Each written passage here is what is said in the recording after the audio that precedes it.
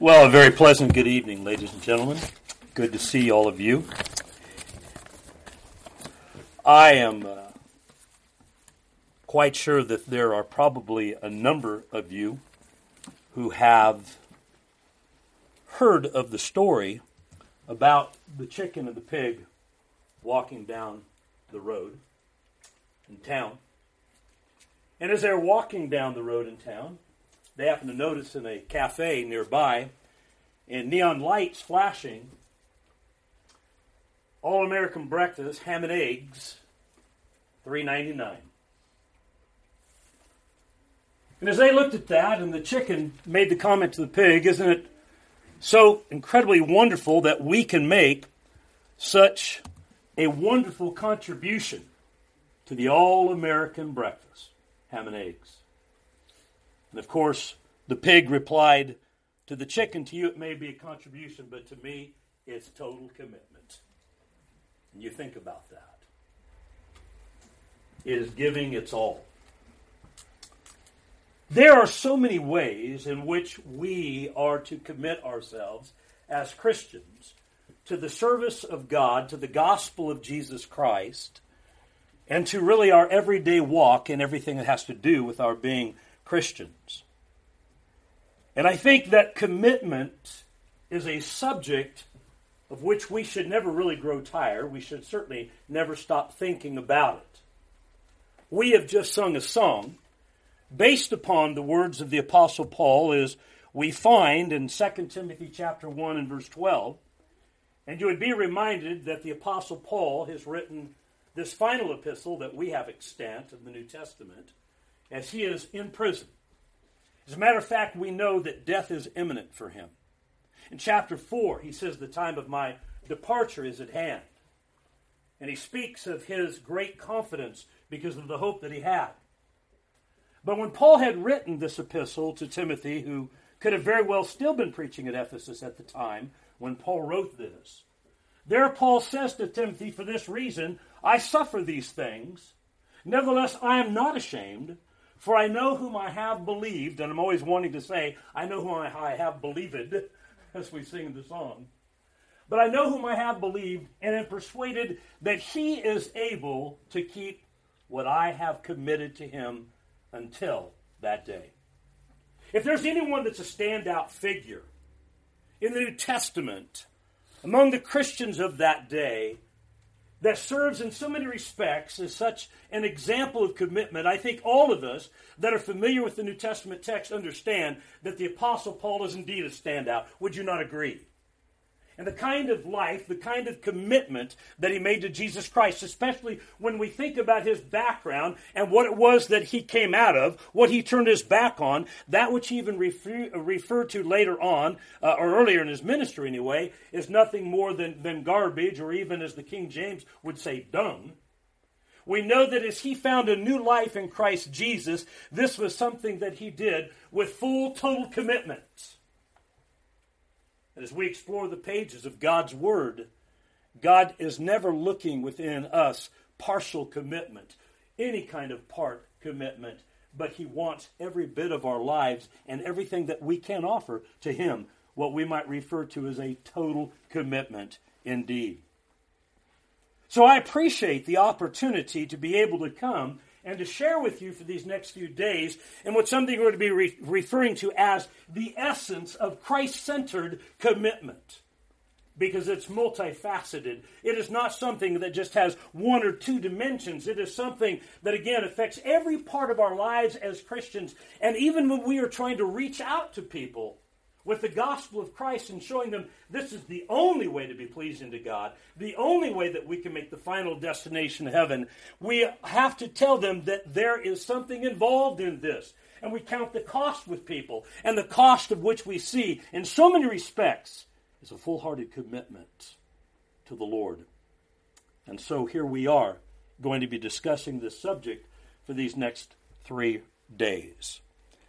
I kind of wanted to give you what we're going to be looking at as we look at the essence of Christ-centered commitment, excitement this evening. Tomorrow morning we'll have 2 lessons tomorrow, but enlargement, and then close tomorrow with evangelistic, that Christ-centered commitment is evangelistic, then on Sunday it is excellence, it is execution, and it is exaltation. And I figured that Miss Carey would like the alliteration. By the way, I got to thinking, too, that a large percentage, when you think about the group of people that is here, that there's actually a significant percentage of people here tonight of whom I have performed the wedding ceremony for. And not only, of course, for Mark and Carrie, but also some guests that you have, Gary and Mary Sue Franklin, who have come over from the Birmingham area, and we go way back with them as well. How many years ago were you all married? 27. 27 years ago. 28. Going on 28. And I think in Mark and Carrie, we said it was 2008, was it not? In any way. But when you think about the number, that actually ends up becoming kind of a good percentage of how many people here. But we are just so appreciative, and I just want to say to you all right now of how grateful that both Vicki and I are for the opportunity to be able to come with you, to be here with you, and to share in this time with you, and to be able to be with Mark and Carrie. And Vicki and I have actually known Carrie since she was very, very, very young, and go way back with her family, and with her grandparents and her parents and her uncle Maurice, and anyway. So it means a lot to us to be able to be here with you. Think about this for a moment, if you will. The sloth. And maybe some of you are kind of familiar, if you're familiar with any Disney movies at all, and those kinds of movies with Flash from Zootopia, right? But I want you to think about the idea, the concept of a sloth. A sloth is a tree-dwelling mammal that is renounced for its laziness. In fact, it has been said that its lethargy is so great that it will often forego pursuing food beyond an arm's reach or length, and endangering its own health. I don't know how true that is. They eat and they survive, but I do know this, that when we think of a sloth, they are slow.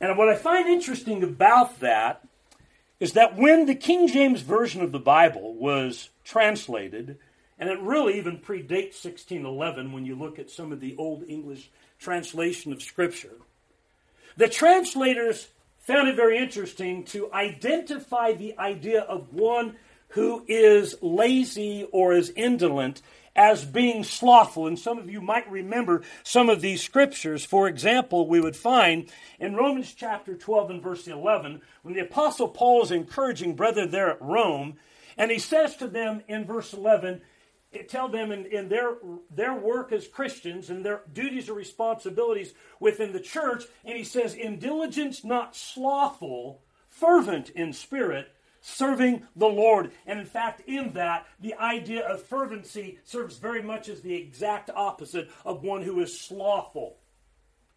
Again, of laziness.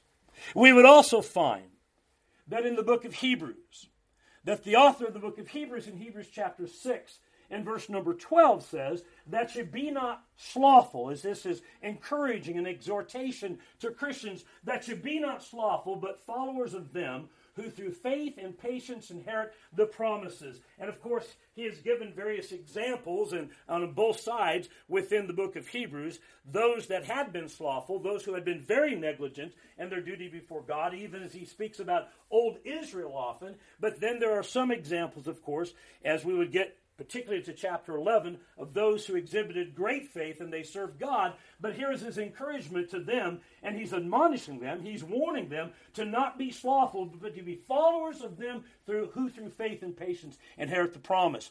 You'll then remember as well, when Jesus gave the parable of the talents, and in the parable of the talents, of that one man to whom the master had given, the Lord had given the one talent, you find this conclusion that Jesus made. The idle one talent man was called, there you find in Matthew 25 and verse 26, a wicked and slothful servant. And he was condemned, as we would read on in the passage, he was condemned to the outer darkness. Brethren, I want us to be able to see in this and I'm going to really kind of keep myself because I don't want to offend you, ma'am, because I could be stepping on your toes, and I don't mean that. Well, you can take that any way you want, but the point is I'm going to try to keep my space. But I want you to really be thinking about this, the warning that is given to Christians, given to disciples of Jesus Christ. And it brings us to a question. And the question that I want to ask you, and I ask this to you unapologetically, are we excited to be Christians? Are we excited to be disciples of Christ, that we've been given an opportunity, yes, the blessing, to be able to be followers of Jesus Christ, to be in this covenant relationship with God through Jesus Christ? Because I want to say to you that discipleship ought to be exciting. If you would take your Bibles, and let's all turn together, and over to John, to the Gospel of John, John chapter 1. And in John chapter 1, and we're going to cut kind of right into the middle of the context here, and we know that Jesus has called some of his very first disciples earlier on in this chapter, after John gives this magnificent introduction or opening in this gospel into the identity of Jesus Christ as the Word.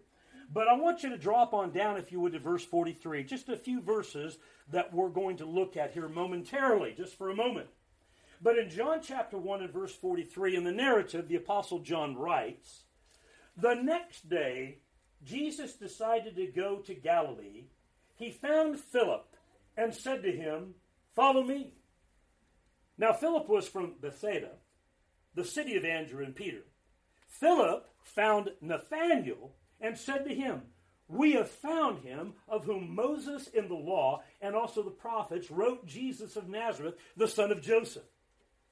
Nathanael said to him, 'Can anything good come out of Nazareth?' Philip said to him, 'Come and see.'" I want you to think about those words for just a moment. And as we look at this, and we see in verse 45 again, that Philip's voice, and I want you to notice, I believe, what is demanded in the context is the excitement in Philip's voice when he finds his brother Nathanael, and he says to him there again in verse 45, "We have found him. We have found him of whom Moses in the law and also the prophets wrote, Jesus of Nazareth, the son of Joseph." What is Nathanael's response? It's infamous. It's infamous. Can anything good come out of Nazareth? That's an interesting study itself. When you look at that city or that town in those days of antiquity and some of the background and the information and some of the kinds of characters that had come out of that town, and there we see him making this response, can anything come good out of Nazareth? And while his response is infamous, I would suggest to you that Philip's reply is timeless. Come and see. Come and see. And the reason why I say it's timeless is because any time that we have an opportunity, and these opportunities present themselves all of the time around us. They do in the job, they do in the neighborhood, they do in our schools, they do in all kinds of activities that we have opportunities to be able to tell people in reference to Jesus Christ, come and see. And I'll tell you, there should be an excitement that is involved in that. Now, there are no diacritical markings, such as an exclamation mark within the Greek text. You're not going to find that in the Greek text. They don't put commas, they don't put periods, they don't put question marks, they don't put exclamation marks. And so what you have to do is that you have to look at it in its contextual standing. And I'll tell you, I believe that this is seen, it's understood in the context, that we see the excitement in Philip's voice when we look at this. How can you not hear the excitement in Philip's voice? You know, earlier in the same chapter, here in John chapter 1, remember that back in verse 36, not too far away? In that same chapter, John the Baptist stood with two of his disciples, and what does he say? "Behold the Lamb of God." Now, John the Baptist knew precisely who Jesus was. But I want to tell you again that John, in his introduction of who Jesus is to his own disciples, that there is going to be a sense of excitement. Behold the Lamb of God. And one of the two, Andrew, went out immediately and found his brother Simon Peter.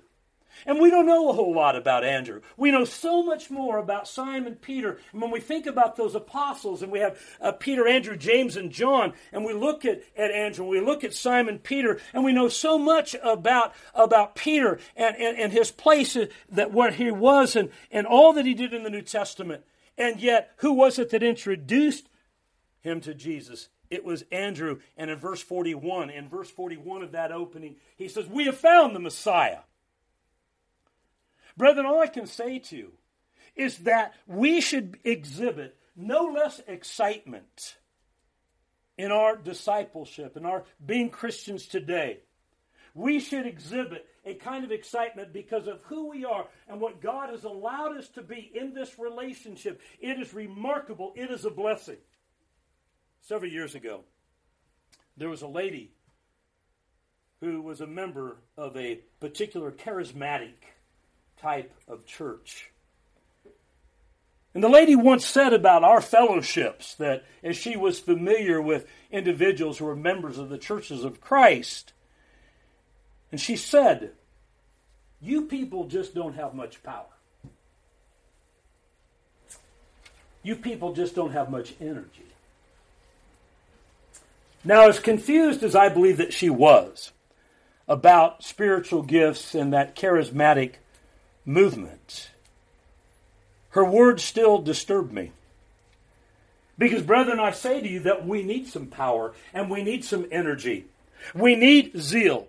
We need zeal as disciples of Christ because a lack of energy and zeal, it absolutely will result in boredom. If we do not find ourselves becoming zealous for the Lord and exhibiting and having this energy that we are to have as Christians, that can lead to boredom. And I just wonder how many people there are, and I don't mean just during services where people might get bored sitting in the pews, and I hope we're not there yet. But I'm just talking about the day-to-day of being a Christian and what it means and what it looks like. Because boredom can lead to sin. It very much reminds me of a marriage relationship. And I'll tell you there are times that boredom in a marriage can lead to some very troubling things, including infidelity. So the question becomes, and we want to be faithful to the Lord in all ways, the question becomes, how can I get more excited about the cause of Christ? How can I do that? This is what I want us to really think about it, to take this very, very personally, individually. In fact, that's going to be the real first point here in just a moment. But how can I get more excited about my commitment to Christ? This is increasingly important when you think about it. There are a few things that I want to share with you. In fact, there will be 4 main points that I just want to share with you in this evening's lesson on commitment and excitement. And the very first one is by appreciating Christ's sacrifice for me. That one of the ways in which that I can get more excited about my commitment to Christ is by my true gratitude, my appreciation, what Christ has done for me. And it is here that we see Paul's personal appreciation come out loud and clear, as you would notice in 1 Timothy chapter 1 and verse 15. Now, just a few moments ago, I already gave a little bit of background that most of you are very familiar with anyway. We know Paul's background. We know to what extent that the Apostle Paul, when he was known as Saul of Tarsus, when he was the fair-haired boy of the Sanhedrin, the Jewish council, when he went about looking for disciples, looking for Christians, incarcerating some of them, even seeing to the death of them, including Stephen in Acts chapter 7, holding the coats and the cloaks of those individuals that are stoning Stephen to death because Stephen was preaching the gospel. And here is Saul, who now becomes a Christian. We read of his conversion in chapter 9. He speaks of his own conversion numerous times in the book of Acts.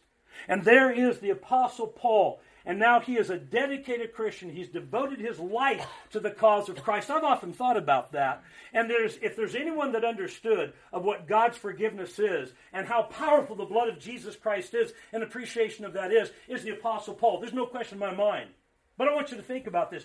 Do you think that there at least was the possibility that there are times that Paul may have woken up in the middle of the night in a cold sweat, perhaps even of nightmares because of things that he had done in the past? Probably if he had human blood flowing through his veins, and he did.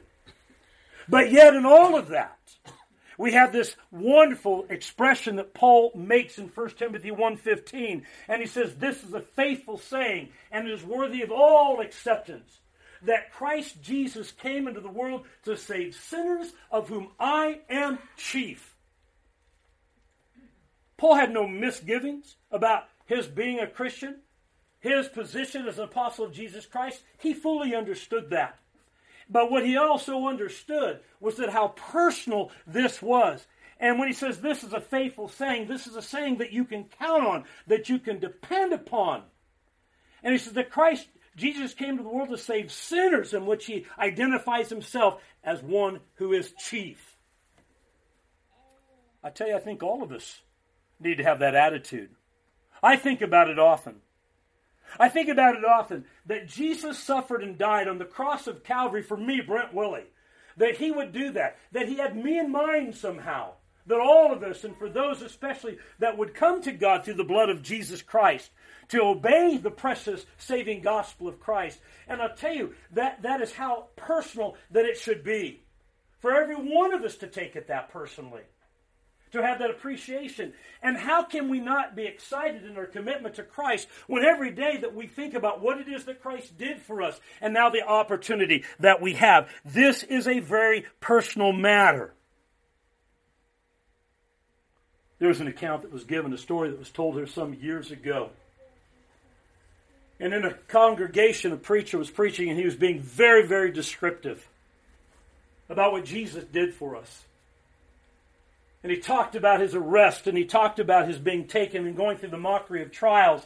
And he spoke, and he went to scriptures that were depicted of Jesus being scourged, and Jesus being beaten and smote upon with the face, and Jesus and having the thorn of crowns crushed upon his head, and being nailed to the cross. And the preacher was being very graphic about it, very clear with what the scriptures are teaching. And here's Jesus as he's bleeding on the cross, and that he has this attitude, Father, forgive them, they do not know what they're doing. And as the preacher is going along, that a woman was sitting next to her young son, about 12 years old. And she looked over at her young son, and she saw that tears were coming down his face, the 12-year-old. And she said to him, son, she whispered to him, don't take it so personally. How else was he supposed to take it? Brethren, I'm telling you, friends, I'm telling you that we do need to take it personally. That the story of the cross is an emotional story without question, but it's real, and it happened for you and for me. And so when we look at this and we ask this question, how can I get more excited about my commitment to Jesus Christ? I think one of the very first things that we need to do is to show this appreciation factor. That because of such grand appreciation or gratitude that we have for what Jesus has done, then we are going to take it personally. This is no ho-hum issue. You all ever sing the song here, Wonderful Grace of Jesus? It's a song that I've been singing since I was a young child. Wonderful Grace of Jesus. We sing Amazing Grace. We sing all of these songs about the wonderful grace of God, the love of God. Songs that depict, again, what Jesus Christ has done for us. This is no ho-hum issue. And another one of the Apostle Paul's statements when he wrote his letter to Titus, in Titus chapter 2 and verse 11. And in Titus chapter 2 and verse 11, there Paul says, for the grace of God that brings salvation has appeared to all men. He goes on to say, teaching us what not to do and what to do. But I want you just to key in on verse 11, for the grace of God that brings salvation. The grace of God that brings salvation has appeared to all men. That doesn't mean that all men have accepted it. But it is there for all men. It is there for everyone. It's certainly not just some limited few. It is there for all. But I'll tell you what, it's God's grace that is being extended to every one of us, and to our neighbors and our friends and our co-workers and our family members and whomever it might be, fellow students. The grace of God that brings salvation has appeared to all men.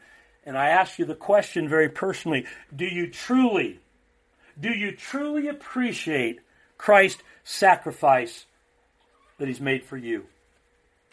I think one of the most interesting accounts or stories takes us to the author of that song, Amazing Grace. Many of you probably know the story. I won't go into all of that, but of his background, a man by the name of John Newton, a man that was born in 1725, died in 1807. He became an abolitionist. But we know that in his young years that he was involved as a ship's captain, and on those ships that would bring over the blacks, the Africans, and bring them over to the New World in the slave trade that was going on at the time.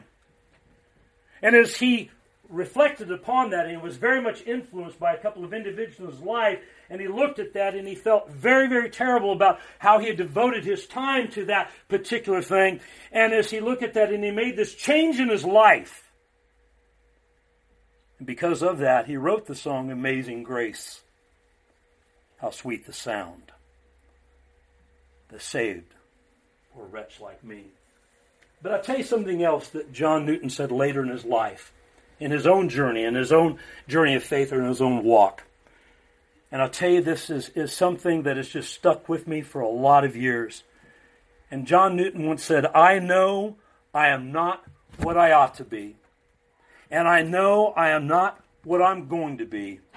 But thank God I am not what I used to be.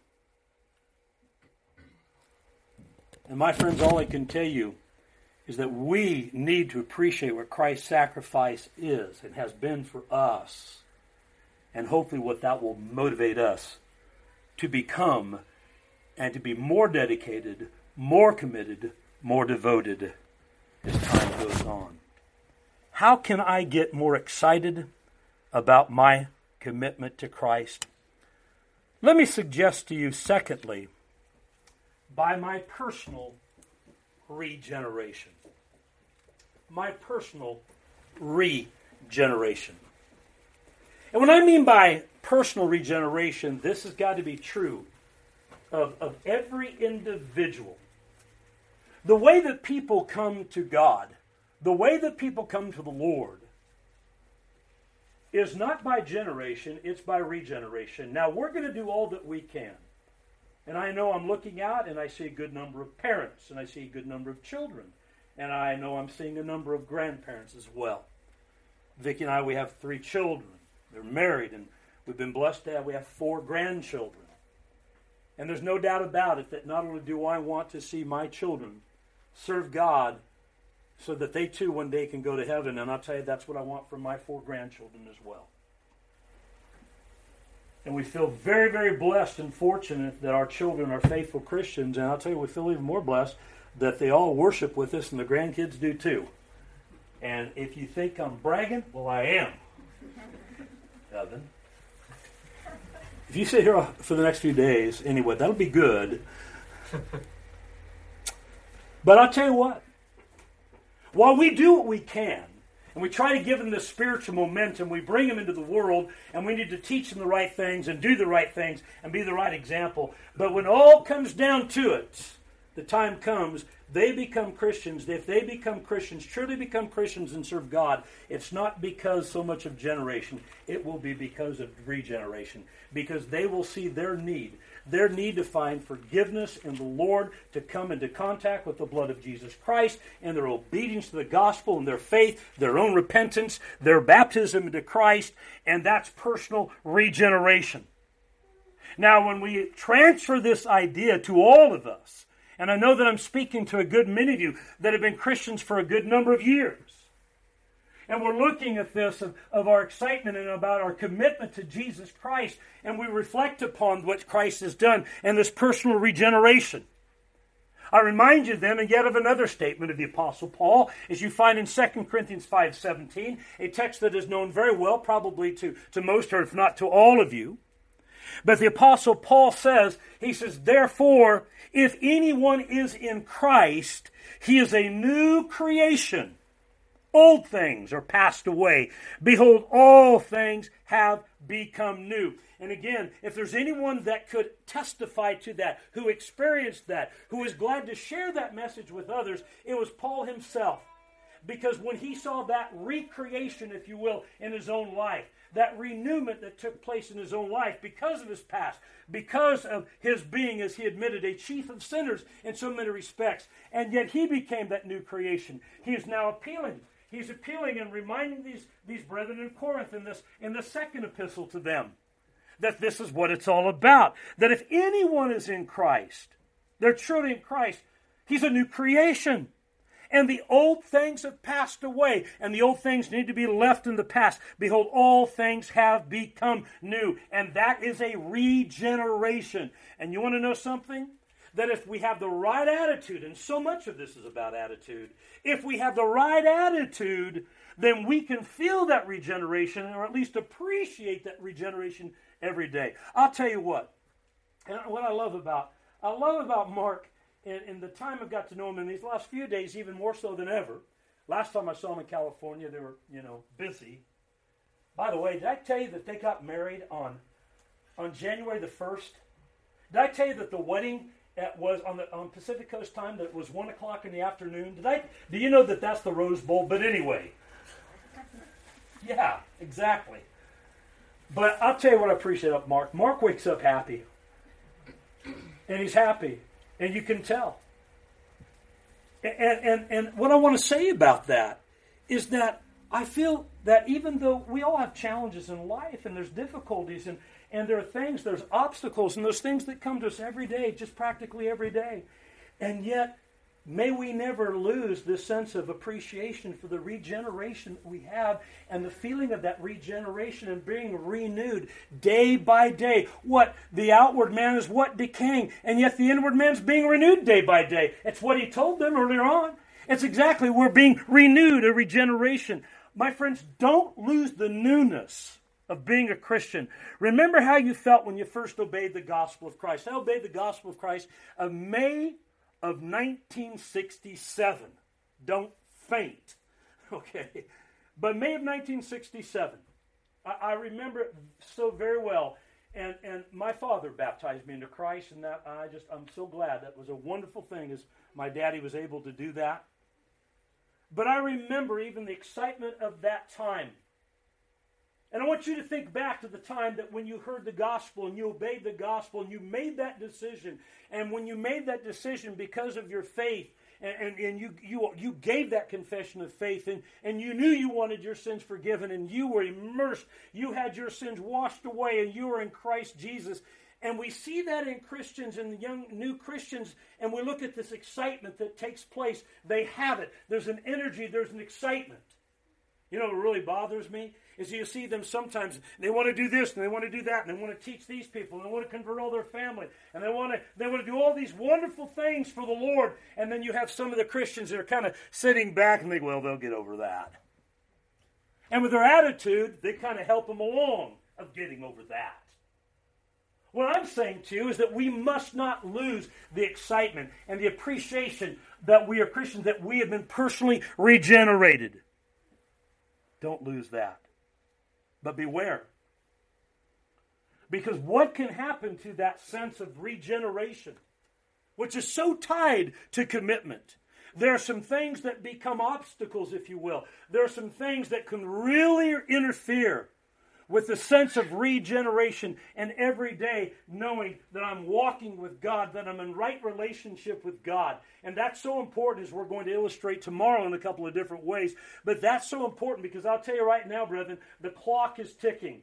And I tell you, we all have our own biological time clocks, not to mention the fact we don't know when the Lord's going to return. But the whole point is that the clock is ticking, and that we don't need obstacles to rob us of the newness of Christ, to rob us of our commitment to Christ, and to take away from us that sense and feeling of regeneration on a daily basis. But there are things that'll do it.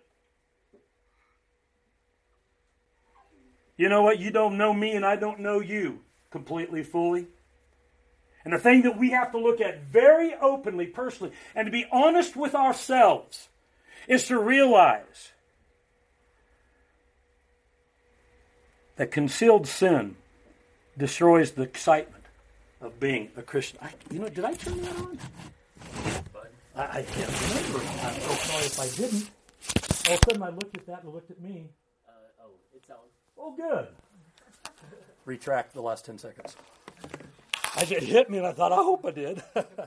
I apologize for that. Where was I? Concealed sin.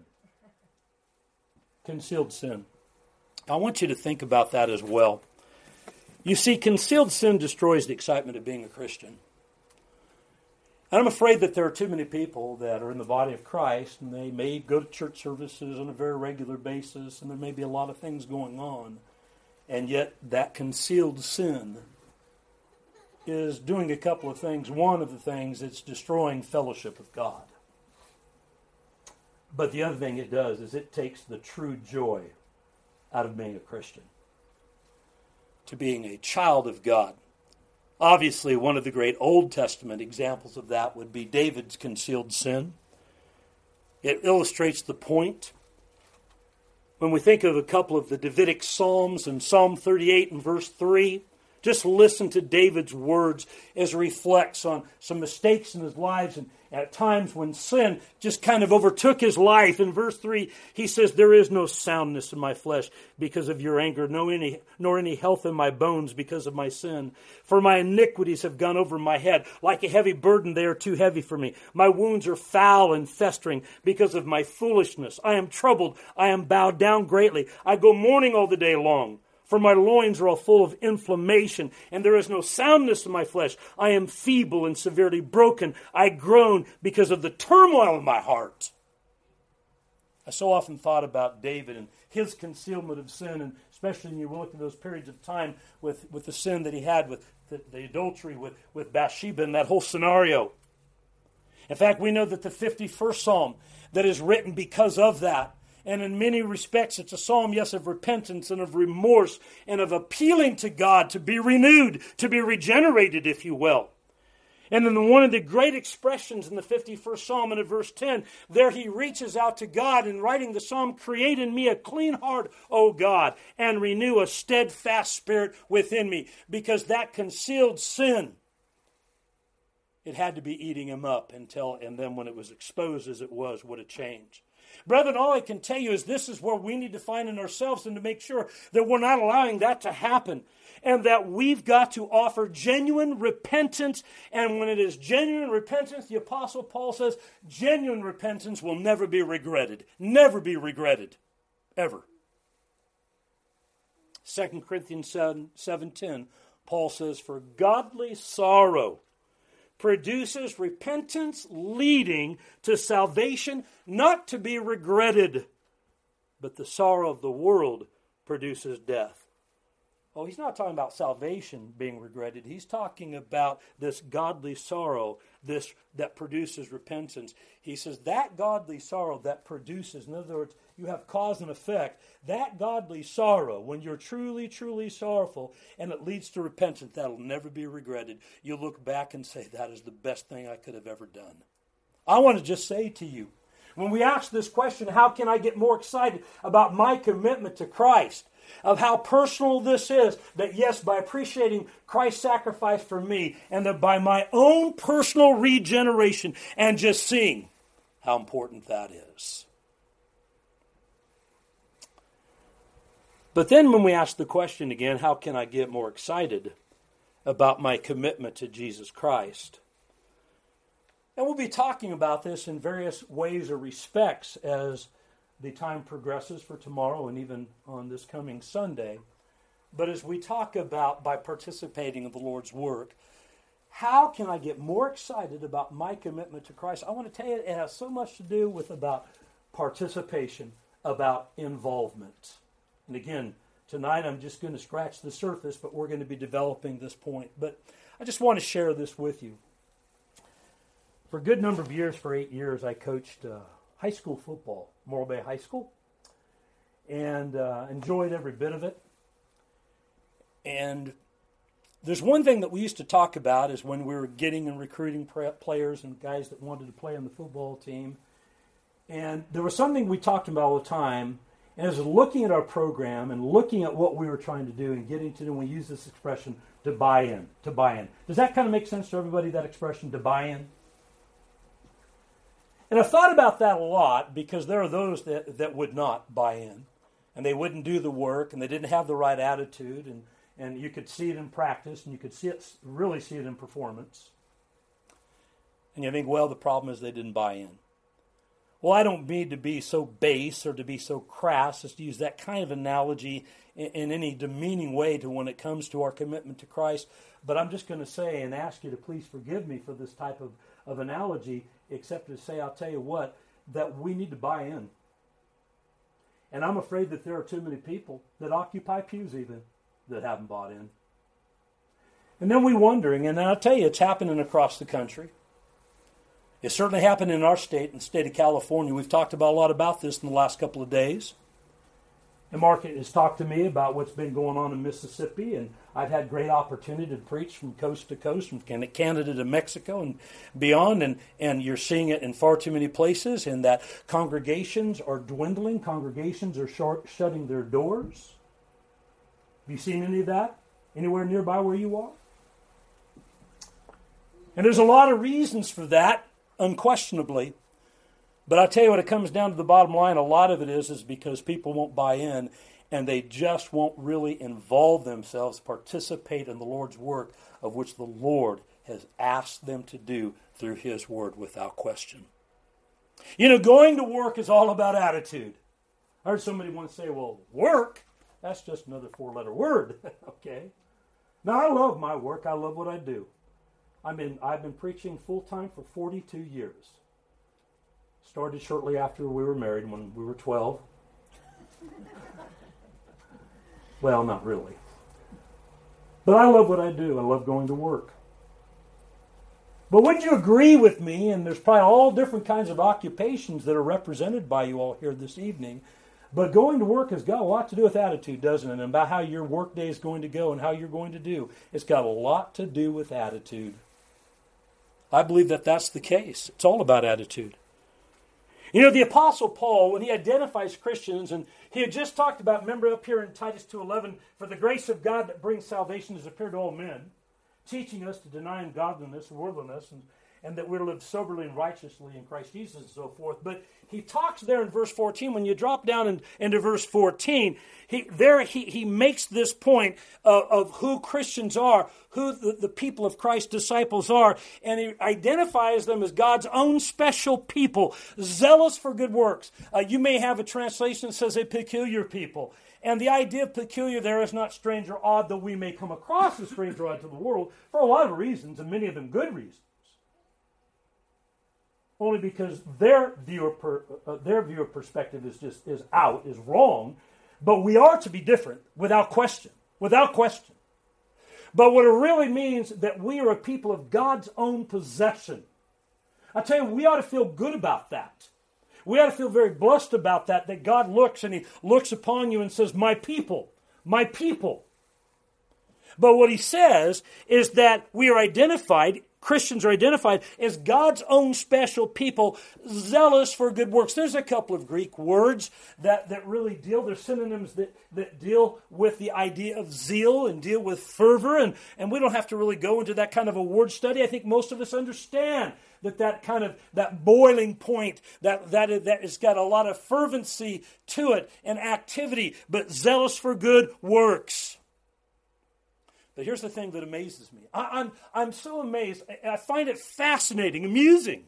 But I'm very amazed by what it is that people get excited about. And there are these things that people will just get so excited about. And I'm not saying that it's wrong. You know, we're having this discussion at dinner, you know, and it's March Madness. And Jerry, I appreciate you being here. I do. Okay? He said he is recording the game, but I appreciate you being here. And, you know, I can't get too excited about basketball. I was a wrestler. We had a t-shirt that says it's better to have wrestled and lost than to have played basketball, but that's another issue. But, you know, we get excited about various things, and there may be things in this life, and it just, I find it very interesting, and you can bring up some subject and be, oh, well, you know what, that's what I do, and I've devoted this time and this much money and all of this energy to doing these things, and then all of a sudden you begin to ask, well, what about when it comes to our commitment to the Lord and our participation in the Lord's work, and that needs to be done, is the excitement still there?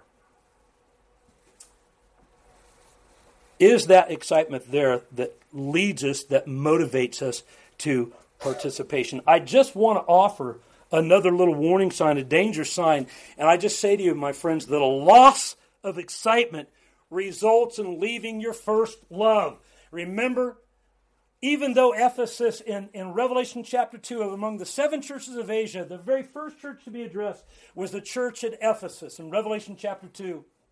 And there's some commendations that were given by the Lord. You've done this and you've done this. Nevertheless, I have this against you, that you have left your first love. You've left your first love. Their first love, no doubt, was to be Jesus Christ. And I wonder about them. I love what William Barclay says in his commentary about that particular saying about Ephesus losing their first love, because it just talked about the very things that they stood for and that they believed in right down the line. And yet something had happened. The zeal was gone. The passion was gone. Maybe love for one another was gone, wasn't being exhibited. But here's what Barclay said. He says, it seems that when it came to the church at Ephesus, that they, when it came to doctrine, when it came to knowing what the truth is, here's the truth. He says, they were straight as a gun barrel, but just as empty. Think about that. Brethren, we need to have the right teaching, the right doctrine, to believe in the right things. But I tell you what good is it if we're not doing it, if we're not participating, if we're not being involved as we should? Don't lose your first love. First loves are so important. Vicky is my first love. She is, and always has been. Only girl I ever dated. Started dating when we were 16 years old. Got married at 19. The fact of the matter is, now that you have I'll put some real facts together, not 12. And we're both the same age. I won't tell you who's 11 days older. Vicki and I went to 3rd, 4th, and 5th grade together.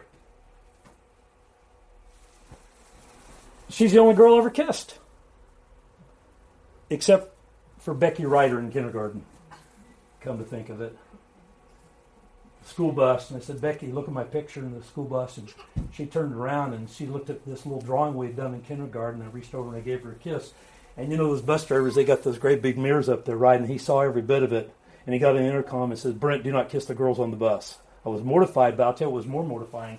Years ago, we ran into Becky Ryder at Albertsons at the store. And I reminded her of that. And she didn't remember it, and I was all the more crushed. But I just say to you that Vicky's my first love, and she's still exciting. We'll be married. October will be 48 years. Don't leave your first love. Why is it that some have left? Why have some left their first love? Why have some left Christ and His church? And we can blame it on a lot of things. I alluded earlier on because of that slothful man that Jesus talked about, the 1-talent man. Remember the parable of the talents in Matthew chapter 25? But when you think again about that 1-talent man, that man that was called a wicked servant, he was called slothful, he was called lazy. He did not involve himself. And it says that he was afraid. And when he gave this explanation, a poor excuse of an explanation of why he took his talent and he took that measurement of money and he went and he buried it in the ground. He hid it. And he says, for I was afraid. I'll tell you right now, too many people become immobilized by fear. Perhaps he was immobilized by fear when he buried his talent. Perhaps the fear of doing something wrong, the fear of losing something, of losing what he had. Maybe it was just the fear of fear itself. But his lack of commitment to his master generated no excitement whatsoever, no fervency in spirit. And that is a tragic, yes, sad, pitiful thing. Jesus said of him in verse 26 of Matthew 25, you wicked and slothful servant. Well, I want to close with you with really just one passage in mind. And our final thought as we ask this question, how can I get more excited about my commitment to Christ? May I suggest to you finally this evening, ladies and gentlemen, by keeping my sights set on the goal. And please take your Bibles, your New Testaments, and turn over to Philippians. To Philippians chapter 3. Well, we just want to read a few passages here, principally verses 12 through 15. The Apostle Paul, who we have spoken of much this evening because of his commitment, because of his example. And finally, Paul, and he also wrote this during his first imprisonment. And verse 12 says to these brethren in Philippi, "Not that I have already attained or am already perfected, but I press on, that I may lay hold of that for which Christ Jesus has also laid hold of me. Brethren, I do not count myself to have apprehended, but one thing I do, forgetting those things which are behind, and reaching forward to those things which are ahead, I press toward the goal for the prize of the upward call of God in Christ Jesus. Therefore," Paul says to the Philippians, "therefore, let us, as many as are mature, have this mind. And if in anything you think otherwise, God will reveal even this to you." Again, I say to you that Paul had no misgivings about his apostleship, his discipleship, his commitment to Christ. I don't believe that Paul had any sense of arrogance in his life, even when there are times that he asked the brethren in Corinth to forgive him for a moment as he talked about his background to make a point of how he tried and did excel in so many different ways. He didn't do so in the spirit of arrogance, but simply to make a point to them and trying to motivate them, to set them on fire, to get them going, to get them committed, to get up and get going. And here's Paul, though, and there's so many things that he experienced and the great successes that he had, but the travail that he went through, all of the experience that he had, and yet one thing Paul says, "I do not count myself to have apprehended." He knew that God wasn't done with him yet. And as long as he had life, he had breath, he was going to live for Christ. What an example that is. What is more exciting than the anticipation of heaven? What is more exciting than that? We sing as we did this evening, "This world is not my home. I'm just a passing through." Brethren, I want to ask you right now, we sang it. Do we believe that? Do we sing it with the Spirit and with the understanding? Do we believe that? Can we say with Paul, as he says to these brethren in Philippi, can we say with Paul that I press on, I press on? And you know why? Another song, because I'll live on. Yes, I'll live on. It is said that the most exciting part of a vacation or a trip is so much the anticipation of the going, the excitement of the going. You think about it and you make plans and all what you're going to do and what you got to pack and the things you want to see, things you want to do, and just all the excitement that is there. Much like a child, so much of the anticipation of waiting for a special day like a birthday or Christmas or whatever it is. And children get so excited about it, and there's that anticipation. And I would only hope that that kind of excitement, that anticipation of when we've set our sights on the goal of heaven, that is something that keeps us motivated and keeps us excited. My friends, the spiritual preparation and marvelous anticipation of the glories of heaven should keep us plenty excited. So I bring this down to a very personal level. How are we preparing ourselves? How are you preparing yourself? But this mindset, as Paul says in verse 15 of our reading of Philippians chapter 3, this mindset requires maturity. Verse 15, "Therefore let us, as many as are mature, have this mind." Well, I say to you, therefore, in conclusion, the essence of Christ-centered commitment is exciting. It needs to be exciting. It's got to be exciting. But it all depends on the attitude we possess. Brethren, may we get excited about the greatest cause in the universe, the cause of Jesus Christ, the good news of Jesus Christ, and our commitment to Him. And we've got a lot we want to say about this commitment. And I will say this as well. Let's get excited, if we possibly can, even our opportunity to be together for these next couple of days, of what a blessing, a privilege it is to be Christians and to work and to serve and to worship together. There may be some here at this time that feel that they need to renew their commitment, that they need to renew themselves. Maybe there are those that want to let go of that concealed sin. You know, I know there are good brethren here to help you. There may be some here, because just a whole lot of you, I just don't know, that you may have been thinking about, and you may need to become a Christian, become a disciple of Jesus Christ, and render obedience to the gospel and your faith, your repentance and baptism. And I want to tell you, that I know the brethren will sit down with open Bibles and explore that too. But if any of those needs, any of those spiritual needs are seen at this time, we offer this song of encouragement, invitation. Let that be known. Won't you come as we stand and as we sing?